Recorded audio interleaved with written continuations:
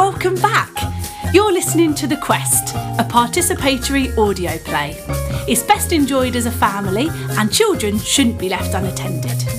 Now for a fully immersive experience, you need to gather a few simple props. Don't worry, it's nothing fancy and we'll tell you what to do with them. Now if you've listened to episode 1, you know what I mean. For this episode, you will need to be in a darkened room and you will need a candle if it's safe to use or a torch. You will also need a hat each, but don't put it on yet. An empty glass each and access to a light switch and some cardboard. An empty pack of cereal will be ideal, or alternatively, a large Tupperware lid. Library services, how can I help? Hello? Hello? Is it the mysterious listeners? Are you calling for another story? Rachel, I think they're calling for another story. Oh, great. Cam, they're calling for another story. Oh, great. I'll make the tea this time. Oh, yes, please. Oh, yes, please. For this story, could you sit in a darkened room? And if it's safe for you to use your candle, then now is the time to light it. Well, you could use a torch, or even a very dim light. Ah, true. Are you ready? I am. I don't mean you, Cam. I mean you, mysterious listeners. Are you ready? Great. If you can hear me, follow the sound of my voice, and we can go on an adventure of the mind. I would like you to imagine the world before electricity. So it's dark. When it's nighttime, it's dark and you can't switch the light on. You might light up the room with a candle as you're doing now. It means there's no home entertainment either. No television, no mobile phone, and there's no computer, definitely no internet, not even a radio. So in the evenings, families would get together and tell each other stories, like we're doing now, or sing for each other. And if you're rich enough, you might listen to a record on this new invention, the gramophone.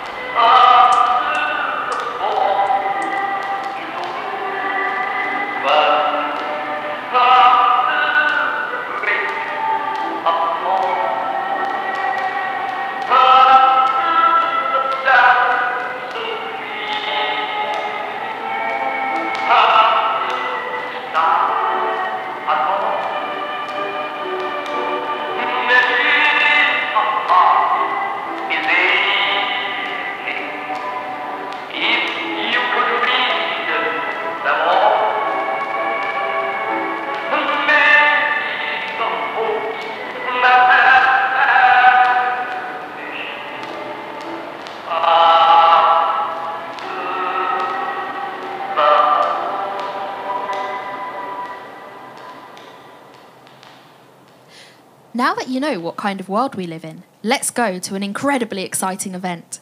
Nikola Tesla is going to show his new invention, radio telecommunication. It means no more wires to pass a message on. Can you imagine? He is promising to connect the world. Let's go! At that time, everybody was wearing hats. So, if you want to come along, make sure you're wearing a hat. Let's push through the crowd. Oh, I hope we get to see it. Oh, look. He is transmitting information from one side of the room to the next. A man is talking at one end of the room and you can hear it at the other end with no wire. You know what? Let's go and check out his lab. It must be so exciting. He's such an incredible inventor. Let's take a peek through the window. Shh. Tiptoe. Tiptoe. What's that sound? Oh, grab your glass and put your ear inside it. I know it's weird, but trust me. Put it on like headphones. Now, rub the bottom of the glass. That's the noise you can hear outside the lab. What could that be? You put your forehead against the window. Now, put the side of the glass against your forehead. You can feel the window cold against your head, and you cannot believe your eyes. Oh, quick! One of you goes to the light switch and switches the light on and off 3 times. 1, 2, 3. Lightning! Nikola Tesla is sitting under a great big metal frame, and there are what looks like lightning crashing all around him. You've never seen such light. It's brighter than your candles. But he looks very calm in the middle of all this exciting, crackling energy. He's got a notebook in his hand, and he's writing only a few notes at a time. And now he's closing his eyes. He seems deep in thought. Let's pretend, through storytelling magic, that we can go into his mind. Close your eyes and take a deep breath in and out. And when you open them again, we are inside the mind of Nikola Tesla. In there, it is more exciting than the electricity that you've seen outside. Inside his mind, there are robots. There's a robot moving on its own. It looks like a person, but it's made out of metal.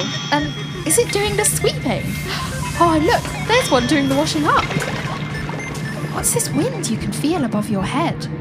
Oh, I know. Can you grab those bits of cardboard or Tupperware lids and fan each other? What is that hum? You look up. Can it be true? There's someone in a car, but the car isn't on the ground. It's flying. It's a flying car. Keep fanning. It's got a giant propeller, and you can feel the wind it's creating in your hair and on your face. And in the middle of the room, there's a box, and it's got no wire. You turn a knob and you wiggle an antenna. It works as a receiver. And all of a sudden, a voice comes out of it, and it's in another language. Les carottes sont cuites. Je répète, les carottes sont cuites. You can't believe your eyes. The whole world connected without any wire. You come back to reality and start to make your way away from the laboratory. But as you're walking away, you can feel a heat on your back. You turn around and you can see red and orange and yellow flames licking up the sides of the walls. That big lightning machine has turned orange and it's melting. All of his notes have turned into ash and dust. His idea for the radio has gone up in smoke. And someone else, shortly after, invented the radio. Tesla was crushed. I don't think Don Quixote would be happy about that. He'd ask, You mean he didn't get the glory for his adventure? He got some glory and some credit for other inventions that he made, but for this particular one, for the radio, he didn't. Perhaps to be too practical is madness. But does it mean that he didn't get an adventure? He was still uncovering the unknown and discovering something new. Is it still an adventure if you don't get the glory? And is it still an adventure if it only happens in your mind? Oh, what's that? I think we're receiving a message. It's like a radio message. It sounds like Morse code. Are you still there, mysterious listeners? Are you still on the phone? Oh, we're going to need some time to decipher this. Oh, if you're up for the challenge, you can have a go too. Then, if you want, ring back later for another story.